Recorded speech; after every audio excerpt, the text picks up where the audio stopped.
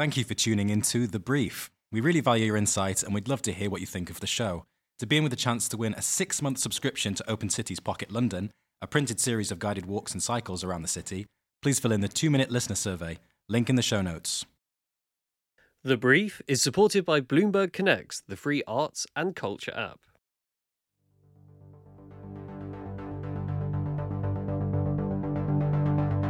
Fresh divisions emerge in the debate over greenbelt development. Big Oil bankrolls a major British museum overhaul. Public buildings at risk amid a wave of local authority bankruptcies. And the record-breaking theft of Banksy's newest Peckham artwork. My name is Merlin Fulcher. I'm an architectural journalist, and I'll be bringing you a roundup of this week's big stories in architecture, planning and housing news. Welcome to The Brief from Open City.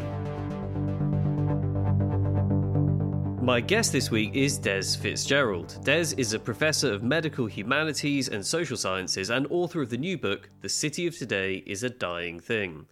Welcome to the show. Thanks, Merlin. My pleasure.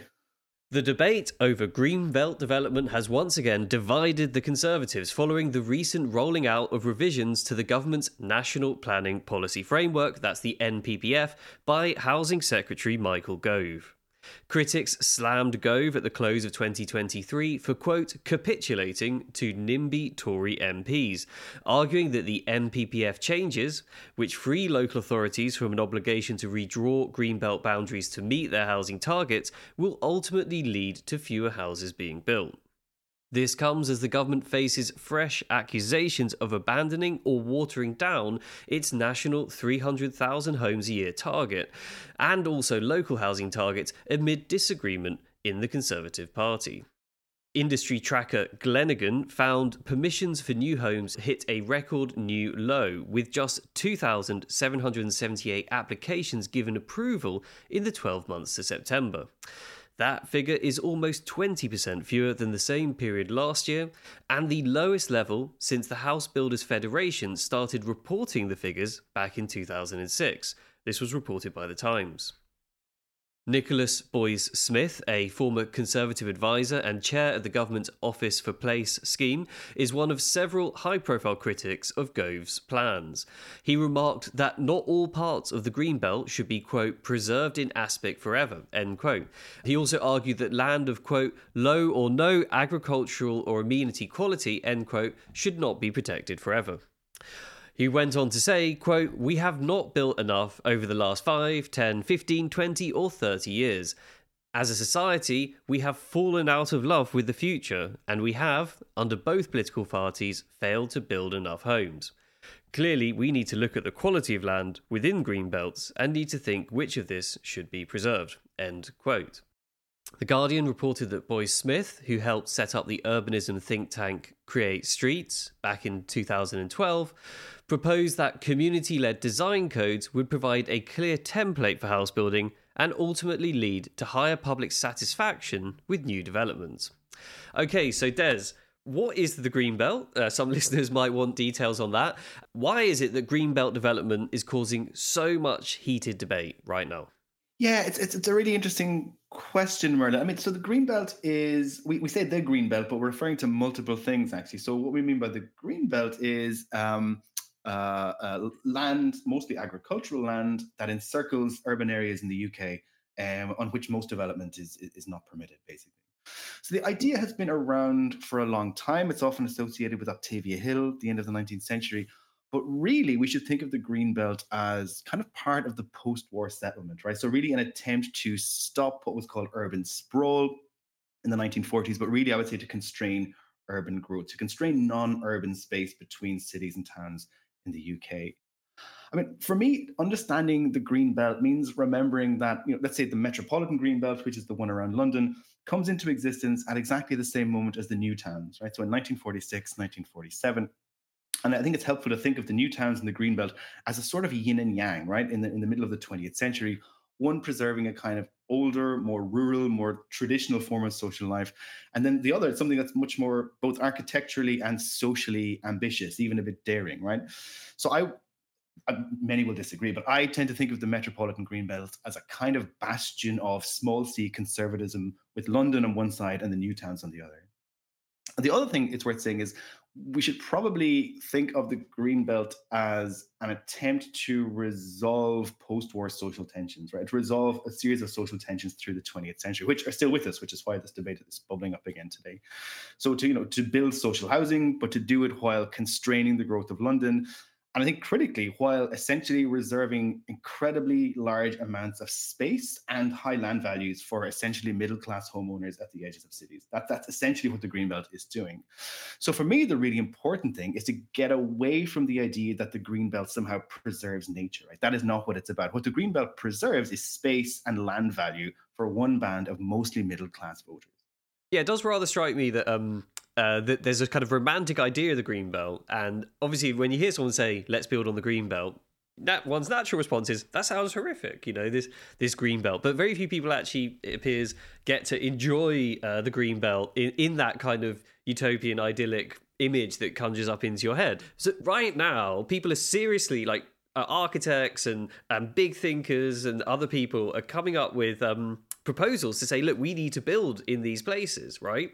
And they're being met with a lot of disquiet. So why is it so loaded a space now for those people putting forward those arguments? Yeah, I think that the question of why it's so loaded, I think, is really, really interesting because I think what you put your finger on there is there's something politically important going on, and there's something philosophically important going on. Actually, I think in arguments around the green belt, and actually, this is kind of where this is part of this philosophical history is part of what I'm trying to think through in the book. So what I think the green belt does is it kind of stages and I would say dramatizes the distinction between town and country in the UK. It's the place where that division and debate gets worked out.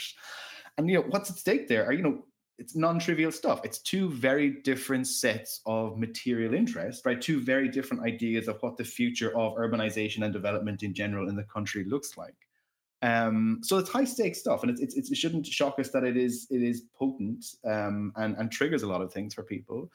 But one of the things that this is hard to get across, but I think the greenbelt we should also think of it as a kind of a philosophical claim, right? It's an argument for how we should think about space. And the claim it makes is that there is a hard categorical division between a thing called the town and a thing called the country. Right? So these are two very different sorts of thing, and we can literally put a boundary in space, setting them apart from one another. So for me, the greenbelt isn't like it doesn't, as it often claims, recognize the division between town and country. It actually produces or constitutes the division between town and country. It is that kind of philosophical, political claim that these are two very different kinds of thing, and there are good reasons to keep them apart. That's the bit that I think is really dubious. And I think that's where you see people like Nicholas Boyd Smith starting to kind of pick at the edges of that. I think quite rightly.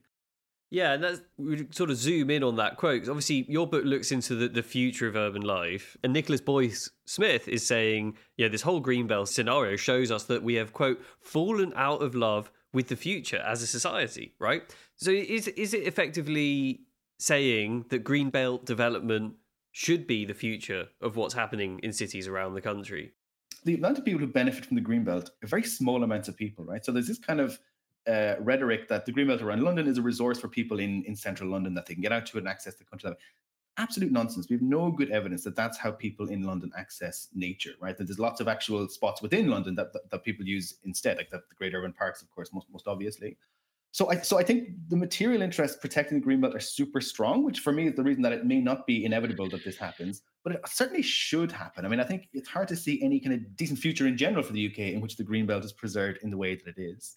I mean, one additional thing I would say is like we've been having this debate for decades or whether or not one should build on the greenbelt. And it's in many ways like quite a banal question. Of course, one should build on the, and I say this not with, if someone like Nicholas Boyd Smith, right, who is not, I think I can fairly say, not necessarily a kind of a figure associated with kind of avant-garde modernism, right, thinks we should be building on the greenbelt, then it seems to me so obviously within the mainstream of discourse that it's kind of beyond discussion. I mean, the more important question, the question we're never talking about when we have this conversation is like not whether or not we're going to build on the greenbelt, but what is actually going to be built on the greenbelt. What is that future of that development actually going to look like, right? So, if we're thinking about the future of London, I mean, what does a London look like in which spatial inequality is taken seriously? What does a London look like with some serious sense of housing justice? What does it look like in which people have the option to stay in the communities that they grow up in? All those sorts of questions are not getting asked while we kind of think about should we or should we not Lend-Lease or whoever build a load of houses on the greenbelt, right? So I would really, I mean, I don't mean this is not critical of humor. This is the wider discourse. I wish the wider discourse would move from the kind of the whether to the what, right? The kind of like not this kind of banal conversation about whether or not we should build on this actually just uninteresting agricultural space mostly, and but what kind of development is going to appear there. And if people are serious, if the claim that what we're trying to avoid is urban sprawl, is if that's a good faith claim, which by which I mean, you know, low density, relatively unrestrained development, then great. Let's think about density. Let's think about something seriously planned. Let's think about massive public transport initiatives, all those sorts of things. Great. But that for me is the discussion that needs to happen. Now, Boyce Smith makes the point that new developments would face much less local opposition if they adhered to a certain traditional aesthetic. Now, it's not really surprising because his lobbying work is all around this. Now, interestingly, the Labour Party, on the other side of the political spectrum, they seem to agree with this. So Keir Starmer recently promised that a future Labour government would deliver new towns based on new standard designs. Journalists at the time were advised the party would be keen to see more Georgian-style townhouses. Des, what do you make of this aesthetic argument that it would be easier to build this stuff if it just looked pretty and Georgian? I mean, you're in Cork right now. It's famously got a lot of beautiful Georgian architecture. Could traditional architecture be the actual definition of the future of our towns and cities? I was particularly struck by Keir Starmer's recent intervention that new towns would be in Georgian style, which is a very odd sort of a claim. There's no obvious reason why he would say that. And it struck me that the only rational way to think about that claim, which is otherwise completely bizarre, is to think of it as a kind of implicit distancing from the last generation of new towns, which I think is really what Starmer is doing there. And I guess my general worry, and the worry of my book more generally, is that that kind of objection to mid 20th century architecture isn't really an aesthetic objection. It's a social objection, right? So it's not the kind of tower block as a physical form that, say, Starmer is distancing himself from. It's public housing as a political project. I think that's what's kind of carrying on under this discourse. And that's my kind of larger disagreement with I guess, Create Streets and people in that line of thinking. And we should remind ourselves that this isn't new, right? I mean, someone like Roger Scruton, who of course co-chaired the Building Beautiful, Building Better, I can't the exact name, commission, co-chaired that with Nicholas Boyce Smith. I mean, Roger Scruton, I think, is a much different kind of figure. His claim is that modern architecture is immoral, basically, that it produces bad people and bad societies, and that if the kind of previous social and physical form is something we should value and want to return to. It's a much more explicitly political argument, I think, and worth thinking with on that basis. I mean, for someone like Roger Scruton, like different kinds of architecture produce different kinds of people, and older kinds of architecture, and he doesn't say this explicitly, this is my reading, I think essentially produces more subservient kind of people, right? You don't get that argument today. People don't say that traditional architecture is more moral. They say that people prefer it, that it's better for our well-being and so on, but still that kind of legacy is very much there. So I guess I have a worry about this kind of performative distinction from the social experiments of the mid 20th century, right? And the kind of aping of the physical form of, what we should remind ourselves is actually a vastly unequal, lawless, and vicious age, right? People have some kind of Bridgerton fantasy about the early 19th century. This is not what life was like for most people, right? I mean, it's an era when the rich rule like petty kings over most people's lives. So the return to the physical form of that society seems to me troubling if we really want to avoid the social form that it held together. Yeah, that's fascinating. So it's almost like the references to Georgian architecture in the contemporary space, almost like a dog whistle to this time before a social state existed, but that politicians seem to be more confident talking about aesthetic styles and mentioning Georgia than they are to say we're going to build new towns and they're going to be entirely social housing or something like that. It's almost like a way of saying, don't worry, this new town won't be social housing or something. But really, the discussion we need, the quality of debate we need around this is, what will that housing be? What's your take on that? What should they be building, regardless of style? So, I mean, I think one of the great tragedies of kind of the last couple of decades in thinking about urban planning is the general move of public discourse away from the idea that massive, dense social housing is a social good, right? I think we've learned a lot of bad lessons from what happened in the middle of the 20th century. This didn't make it into my book, but I did a small bit of archival research in the archive of a woman called Margaret Willis. So Margaret Willis was a sociologist in the 1950s, And incredibly, she worked for the then London County Council. So this is an era when London County Council not only employed its own architects, it employed its own sociologists to go and see what people made of the architecture. And Margaret Willis was someone employed to do that. And so in her archive, you get all these reports of people who moved into kind of that first generation of social housing in the 1950s and early 1960s. And they loved it. It was incredibly liberating. People loved living in tower blocks. They loved being able to the top of a tower block and be able to see the kids playing below. And we've completely forgotten the kind of social affordances of that form of living. We get into this kind of 1980s kind of Alice Coleman discourse around kind of defensible space, that sense that there's something implicitly problematic about that form of housing and that form of architecture, rather than simply a set of political choices were made to residualize that housing, which is to say to reserve it just for the poorest and most destitute people, and then to neglect it physically, such that it kind of, it did end up like a pretty bad place to live. But none of that is inherent. And for me, we need to relearn that kind of 1950s, 1960s lesson, rather than kind of constantly regurgitating these kind of early 19th century fantasies. Absolutely spot on, Des. And it's worth mentioning, London is often quite rightly described as like one of the most successful cities in the world, one of the most successful cities in the UK. London also has the most social housing of any city in the UK. There might just be a coincidence. It might just not be a coincidence. Social housing is really good for a city. Yeah, and not just social housing, but also like spatial organizations. I mean, I lived in London for 10 years and I moved to London from, a relatively small place in Ireland. And, the thing that was astonishing to me as an outsider was that, like, in London, that the kind of, I know it's the kind of a cliche, but that sense that you get kind of rich and poor really cheek by jowl in London was, I think people don't appreciate how unusual that is and like what a benefit that is for everybody, right? That you've kind of social housing, like social housing is not as it is in Paris, right? It's not put at the kind of the very margins of towns with crappy transport connections, and the center is preserved for the wealthy and just left to the market. I mean, I think that's an incredible boon. It makes London so much of what London is great about London is dependent on that relationship. And I think it would be an incredible shame if the market was just left to kind of dissipate that. The British Museum has announced a 7,500 metre square redevelopment competition after it signed a contentious £50 million funding deal with fossil fuel giant BP. This was reported in the AJ last week. Challenging architects to reimagine a third of the Bloomsbury Museum's galleries, the contest is part of an ambitious decade-long renovation master plan unveiled late last year, and it's being billed as one of the, quote, most significant cultural redevelopment projects ever undertaken, end quote.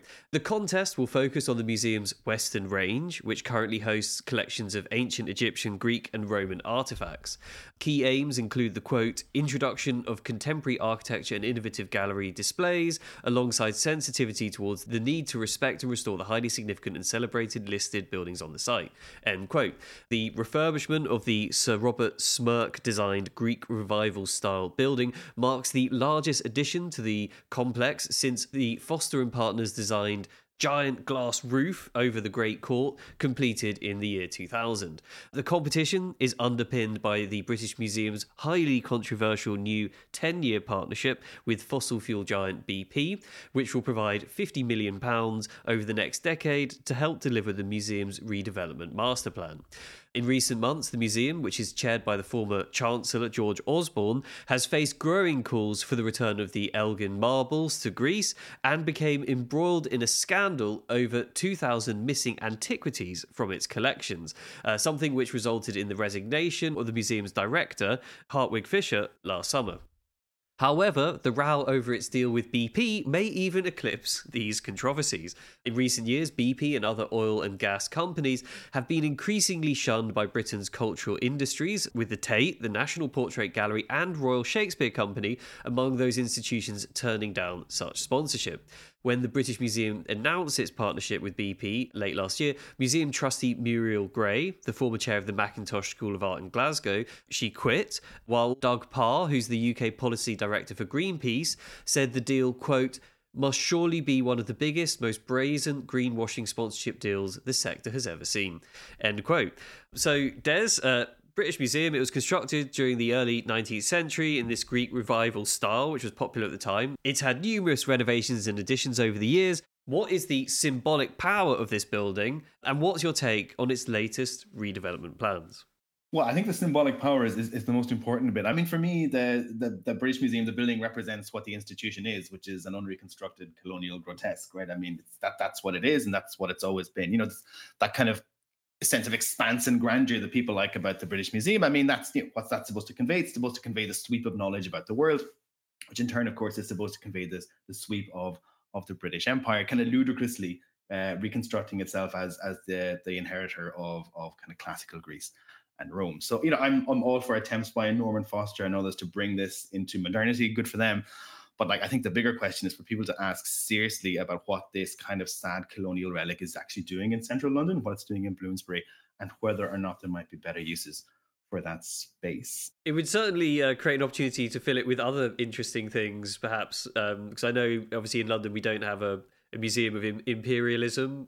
We don't have a museum of slavery on a headline scale, although there are important exhibitions in the Museum of the London Docklands. There does need to be a museum which tells, but though, like you say, it was set up to tell a different story or to symbolise something else. Yeah, and I think that this story with BP, I mean, for me, reveals the kind of hollowness of kind of contemporary attempts to think through that story. But it seems to me these are two pretty bad institutions, actually, the British Museum and former British Petroleum. And in some ways they deserve each other, right? To me, there's something kind of fitting about the coming together of these two pretty dreadful historical formations. Yeah, it's certainly interesting. For example, Royal Shakespeare Company said no to similar deals, but British Museum, which you've outlined has controversy already, was willing to step up. And is that a kind of toxic mix, like a double whammy?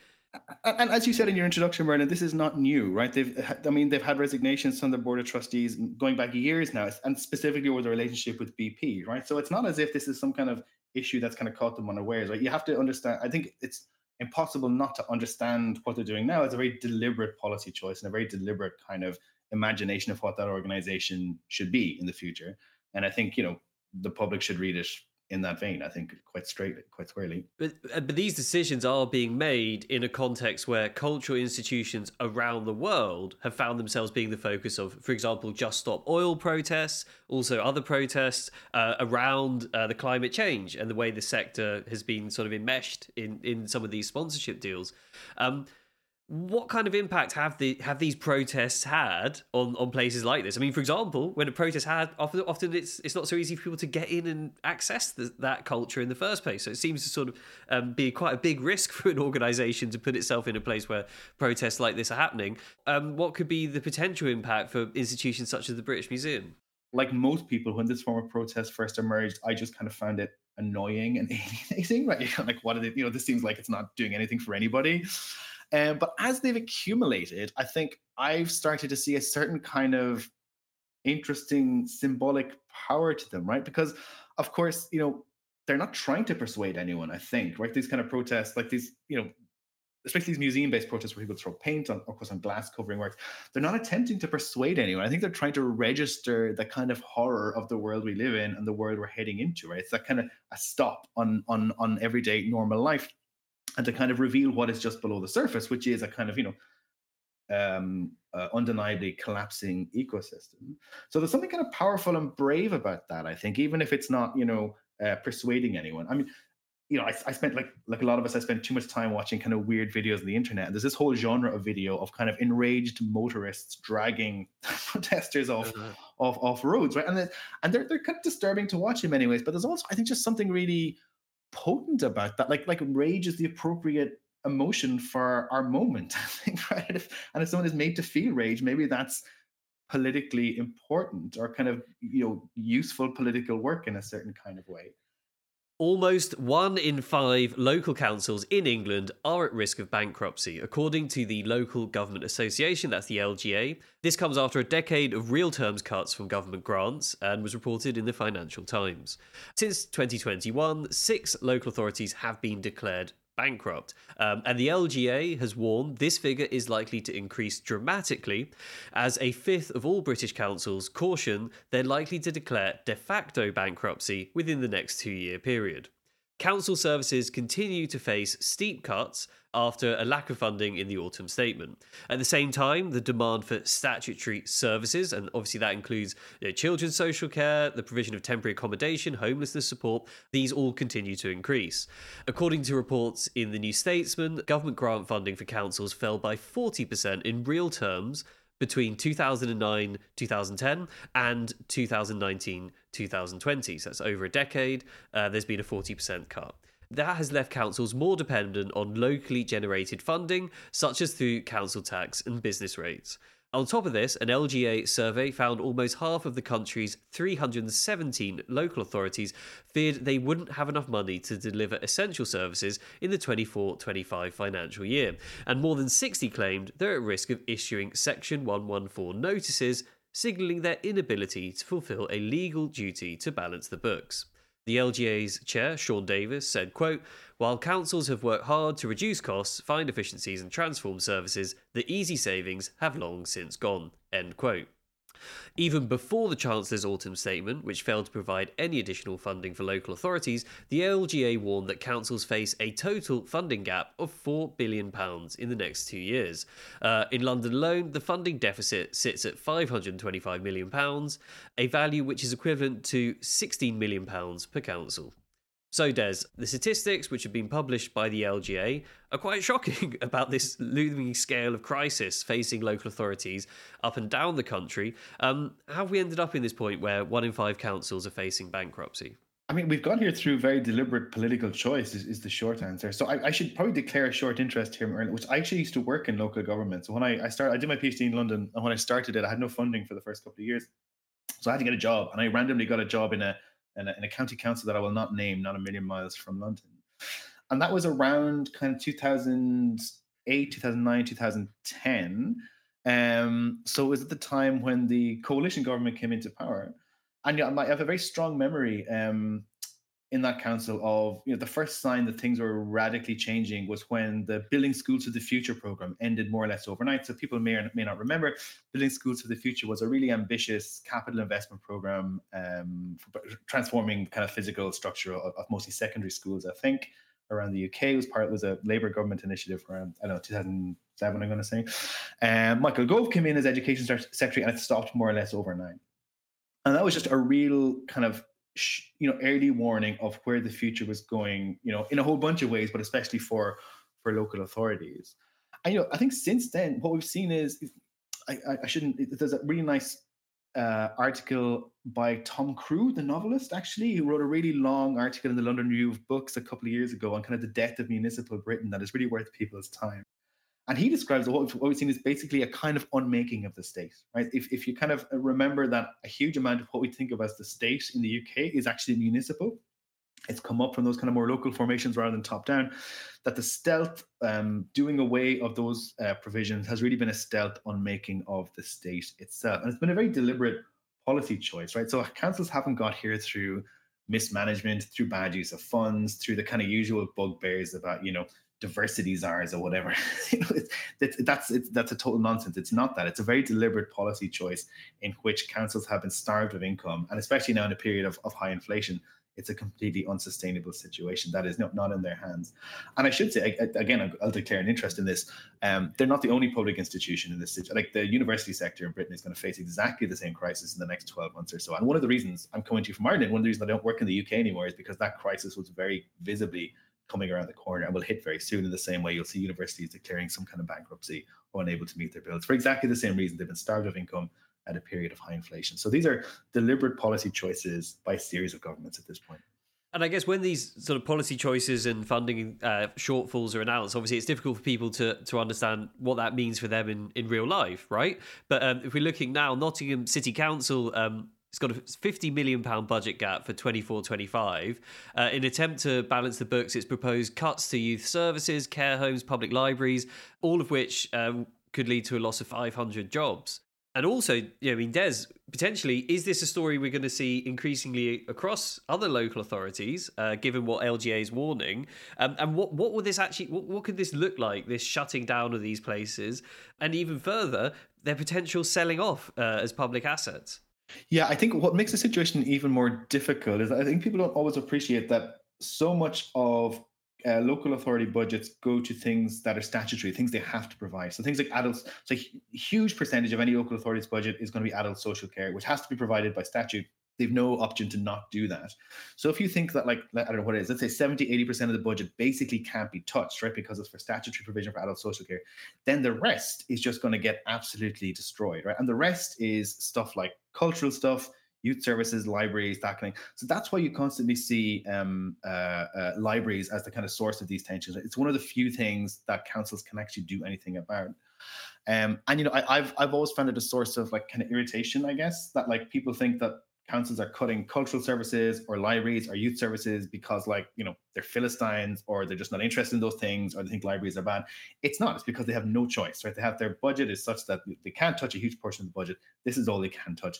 That's what they have to do. So I think people will really see it in those kind of services: culture, youth, arts, those kind of, which can be cut basically, and things that, as opposed to things that can't. And I think what we'll also see is, and this has been in the news recently, that the selling off of assets, and the selling off of assets, of course, is not a kind of a neutral activity. The selling off of assets will be the transfer, a wealth transfer, really, from public to private. It'll just be a privatization of what are currently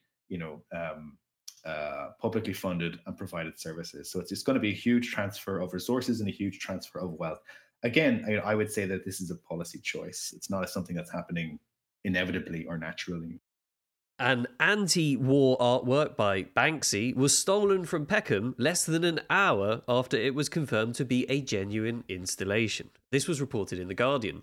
The piece, which is a traffic stop sign adorned with 3 military drones, was confirmed to be Banksy's in a social media post shortly after midday on the Friday when it was installed. A video widely shared on social media depicts 2 men removing the sign from the intersection of Southampton Way and Commercial Way in Peckham at about 12:30 p.m. Jasmine Ali, who's the deputy leader of Southwark Council, expressed her disappointment with the theft, saying, quote, "We'd like it back so everyone in the community can enjoy Banksy's brilliant work," end quote. The local authority hopes the artwork will be recovered, as it's not the first time a Banksy has been stolen or the perpetrators detained. Last year, 3 men were imprisoned after Sad Girl, the street artist's homage to the victims of the 2015 terrorist attacks in Paris, was stolen from the door of the Bataclan music venue. In another incident, 6 months later, 8 people were arrested over the theft of a Banksy mural in Kyiv. Some pieces are even stolen more than once. In 2019, a man who removed a statue of Banksy's from central London contacted police when he discovered the piece had been stolen from him and then put up for auction at Sotheby's. It later emerged that either Banksy or his associates was responsible for recovering that particular piece. Okay, so Des, what do you make of Banksy's work? Are you a fan, or do you think it's a bit of overhype? And what do you make of this latest story? I cannot stand Banksy. I should just say that outright. I cannot stand Banksy, aesthetically or politically. I think it's just clunky social commentary attached to a kind of a tired aesthetic. When I used to live in Bristol, in the south of Bristol, in Bedminster, and actually during the pandemic, while we were living there, a new Banksy appeared on the side of a house in Totterdown, which is kind of the next neighborhood over for people who know the geography. I think it's called Achoo. It was a woman sneezing, which, classic Banksy. What a subtle commentary on the pandemic. And so, of course, my wife and I went up to see it. Well, took our photo in front of it, of course. And then the next day it was covered in a big plastic thing. And then 2 days later, a crane came and took the bit all away. And where that is now, I have no idea. So this is kind of not a new pattern with Banksy. I don't have a lot of time for this. I mean, I think this kind of pose of this kind of anti-establishment figure who's nonetheless deeply embedded in the international art market is kind of insufferable to me. He's making commodities that are worth millions, which he knows perfectly. I say he, who knows, which they know perfectly well.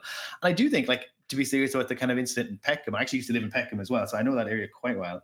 I do think there's kind of like an ethical issue of actually dropping a commodity that is actually worth a significant amount of money in a community where a lot of marginalized people are living, and in which that might present some kind of temptation or a challenge or something like that. I think there's been a lot of focus on this the chap who took the artwork, but I think a serious ethical question about what it means to just dump these things in places like Peckham or Totterdown in South Bristol, I think, need to be asked. I personally don't have any time for it. Yeah, it's interesting for an artist with economic power.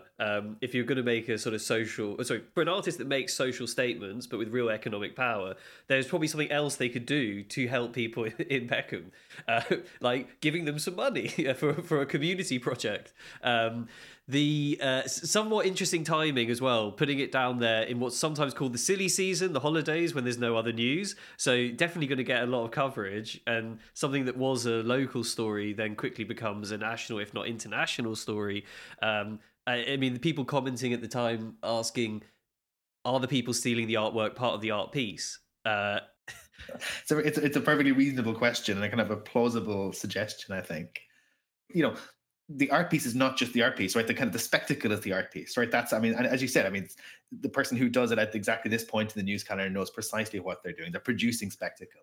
And, I suspect enrolling kind of innocent bystanders in that spectacle, whether they want to be enrolled in it or not.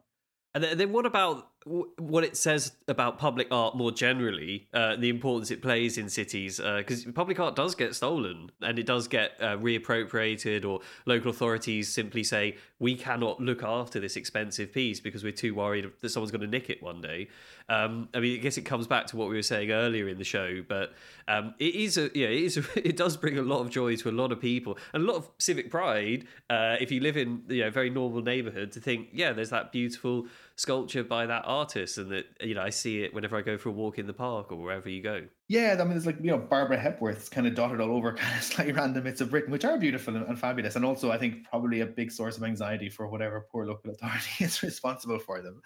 I mean, obviously, I think public art, of course, has a huge role in urban futures. I mean, I'm personally more attracted to not so much kind of public art as like spectacle, or public art as kind of the kind of Barbara Hepworth Banksy kind of genius artist makes the object, and the public's role is to come along and admire the object, which is fine. But we can also think about public art as something much more participatory, something that's much more that kind of people can get involved in communities, and something that can be produced outside of like the fairly narrow confines of the heritage industry, right? Which is often, unfortunately, what your kind of Barbara Hepworths are enrolled into. That's it becomes this kind of fairly conventional heritage object that people kind of tramp along and see, which is fine. That's not bad in itself, but we can think more creatively, I think, about what public art can look like in cities and what it can do in cities, right? I mean, for anyone who's been to like a city like Belfast, right? I mean, that's a very different vision of what public art is for, what it can achieve.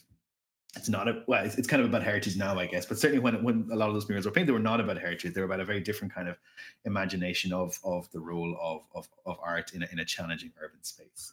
So I think something to learn from that kind of experience about kind of participation, community, moving away from the heritage industry and moving away from the kind of single genius artist as the kind of locus of this kind of activity. Okay, we're now going to move on to the culture section, and we're going to be discussing Des Fitzgerald's new book. So this is called The City of Today is a Dying Thing, In Search of the Cities of Tomorrow. Comes out on the 18th of January, but it's also available to pre-order now. So Des, can you tell listeners a bit about the book? What's it all about? What will people expect to find in your book? Thanks, Merlin. I mean, so where the book begins is in a question about mental health and about urban mental health. And so, I'm a sociologist by training. My actual interest is in psychology and in kind of histories of mental health. And that's how I got to thinking about cities, planning, and architecture. Because we've had this long-standing issue since kind of the mid-19th century. We've kind of known that there's something about the relationship between urban life and mental health that's problematic, right? So, in the very early eras of the asylum movement, when they first started kind of taking people who we would now call mentally ill, or what we're called lunatics at the time, gathering them together in specific places and could do some kind of demographic research on them. This is the kind of mid-19th century. Really the first thing that people discover, the kind of original finding of kind of psychiatric epidemiology, is that there's some kind of relationship between mental health and urbanization. That people who were born in cities, grew up in cities, moved to cities, have much more likelihood of developing serious mental illness. So we've known that since the 19th century. It's held up, through the decades, and we still don't know why. That thinking about that question is where I come in. And then for the present book, it's kind of based on a kind of a realization that I came across while thinking about this, which is that for a long time, we don't know what caused this problem or what solves it. But today, there's an increasing sense that we do know what the issue is, or we do know what can resolve this issue, and that's nature, that's green stuff. That actually what's causing kind of people's mental health problems in urban space, what makes urban spaces often difficult to be in, is the absence of nature. And so if we festoon the cities with nature, if we kind of plant trees everywhere, put kind of green roofs and everything, living walls all over the place, that will have this kind of transformative effect on the mental well-being of people in cities. So that was interesting to me because that's obviously not true. If you're interested in urban mental health, this is definitely not the solution. But that becomes kind of sociologically interesting. So why are we convinced, right? So how do we manage to convince ourselves that the future of the city has to be green? Right? Is the question that I try to answer in the book. And there's no simple or obvious answer to it to potentially disappoint people, right? It's partly a question, it's partly a discussion about science, it's partly a discussion about governance, it's partly about architectural trends. But I guess one thing that I think I talk about a lot in the book, and this is the real kind of overwhelming argument, is that there's something about the symbolic function of nature and the symbolic function of green space that it's worth us thinking a bit more carefully and a bit more critically than we usually do. I think a lot of people, I'm sure a lot of listeners to this podcast, Merlin, will have a sense that there's something about, urban modernity that doesn't quite work, that the city doesn't necessarily function in the way we want it to function, that it creates all sorts of problems, that that there's some kind of transformation in urban life would be good. I think from a lot of different directions, people have that sense. But I think for some people, rather than that leading to some kind of, political program of transformation, thinking about what the future of the city might look like, how we might improve the city, all those sorts of things, for some people, it leads backwards. That kind of sense that the city's not working leads to a kind of a nostalgia for something pre-modern and pre-urban, to a form of social organization that we knew before the city. And so you get a lot of this kind of sense of how can we return to something older? How can we return to something that kind of before the 20th century? And that's, we had that earlier discussion about Georgian architecture. That's kind of where that comes in, that sense of maybe life was better before the modern city. I think that's what's undergirding a lot of this discussion about urban nature. And that for me is really problematic. And that's really, thinking through that as a problematic is really what the book is about. That's absolutely fascinating. I mean, what a surprise that humans want pretty solutions to complex problems. But in your work, did you come across, for example, a city where there is very good mental health levels, but it isn't particularly green? And what are those other things that give us well-being aside from greenness? I mean, I'm going to give you a really boring answer. it's kind of the answer. So I should say it's not that green space has no relationship to mental health, right? So there's reasonably good research done that shows that there's some kind of effect that being in nature has on well-being for at least some people, right? The effect might not be huge, it might not be for everybody, it might not be where you'd start, but the effect is real enough, right? So I don't want to dismiss that out of hand. I think the effect is real enough. But for me, if you want to take seriously the question of urban mental health, and I take it very seriously, if you really want to think about what does good well-being look like for people in a city like London or Newcastle or Liverpool, you would not start with trees, right? That is just not the place to start. You would start, again, boringly, with housing, right? You would start with housing tenure. You would start with a secure employment. You would start with things like visible inequality. We know there's a strong relationship between visible inequality and people's well-being, that kind of sense of social defeat that has emerged when you kind of have a sense that you're kind of living poorly in comparison to your peers. All those sorts of kind of boring social interventions that we know perfectly well, and we know perfectly well how to resolve, by the way, are where you'd start. So my big worry about the kind of emphasis on green space and nature is not that it's useless, it's that it's getting in the way of actually much bigger and more obvious solutions that people don't want to think about for quite obvious reasons, because they're expensive and they're dull and they mean kind of big social transformations that are challenging in various sorts of ways. So that's my major objective, the kind of opportunity cost of this constant emphasis on nature, which has a relatively small effect compared to building massive amounts of social housing. That's what you do if you took the question of urban mental health really seriously. Yeah, so it's too complicated to come up with an employment and social system that includes, say, for example, neurodiverse people. Let's just plant some trees instead.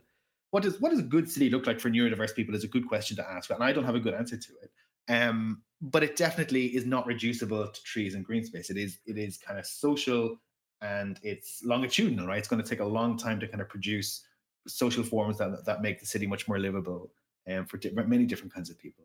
And obviously one can have both, so you can have the green stuff as well. That's so in an ideal world, it's not one or the other; it's both. Absolutely, yeah. Reluctantly, I would say yes. You can have the trees if you want them. They're not hurting anything. At least we can say that.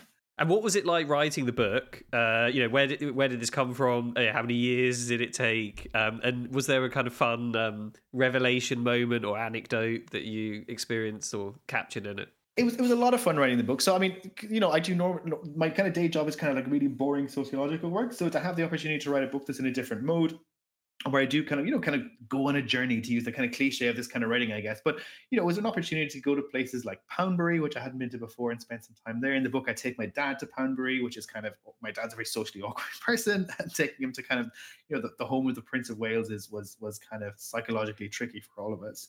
And maybe the most kind of potent thing I did during the book was I spent some time with Sheffield tree protesters. So one of the things I really wanted to do while writing the book was to spend time with people who disagreed with me, right? So people who kind of thought actually urban trees are really important, and who I might kind of find a bit more sympathetic than, let's say, the now King Charles. So I spent some time with the kind of former tree protesters in Sheffield. People may remember that huge controversy around the felling of thousands of trees in Sheffield. Very unpleasant action by the council and by the police, which has since been heavily criticized by an independent report. So I did a little bit of a tour with some of the protesters and kind of their feelings about the city, and really the sense of how psychologically transformative that moment was. That it made me realize, actually trees are doing a lot of important work for people, but it might be kind of more subtle than kind of psychological measures might pick up, right? That there's something about people's relationship to space, and their sense of security in that space, and the sense of ownership over it, that is intimately entangled with kind of green space. So for me, that was a kind of a moment of revelation, thinking, okay, the trees do something good. It might not be what the psychologists think it is, but there is something happening that's worth paying attention to. Okay, so that's The City of Today is a Dying Thing, In Search of the Cities of Tomorrow by Des Fitzgerald. Where should listeners go to get their hands on a copy, especially if they don't want to use Amazon?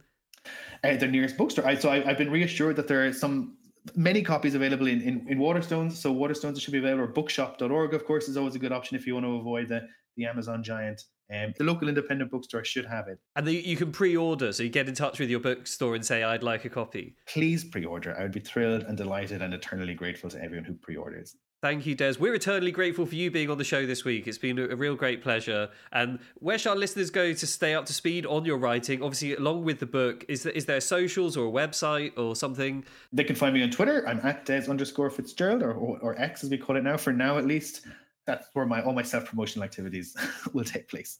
Fantastic. Thank you so much. And hopefully feature you on the show again one day.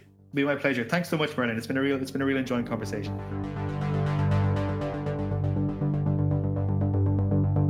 You've been listening to The Brief from Open City, made in association with the London Society and the 20th Century Society. This show is made possible in part thanks to Bloomberg Connects, a free digital guide to art and cultural organisations around the world. A link to download Bloomberg Connects is in the show notes. If you've enjoyed The Brief and want to know more about any of the stories we've discussed, we recommend subscribing to The Architect's Journal, which covers all these issues and many more. To get early, ad-free access to The Brief and support Open City's wider work empowering young people from underrepresented communities, please become an Open City friend today. The link is in the show notes. The Brief is produced by Poppy Waring and hosted by Phineas Harper, Merlin Fulcher, Cyber Chadder and Fran Williams. The series editor is Merlin Fulcher. Our theme music is by Chris Zabriskie. Open City is dedicated to making cities everywhere more open, accessible and equitable.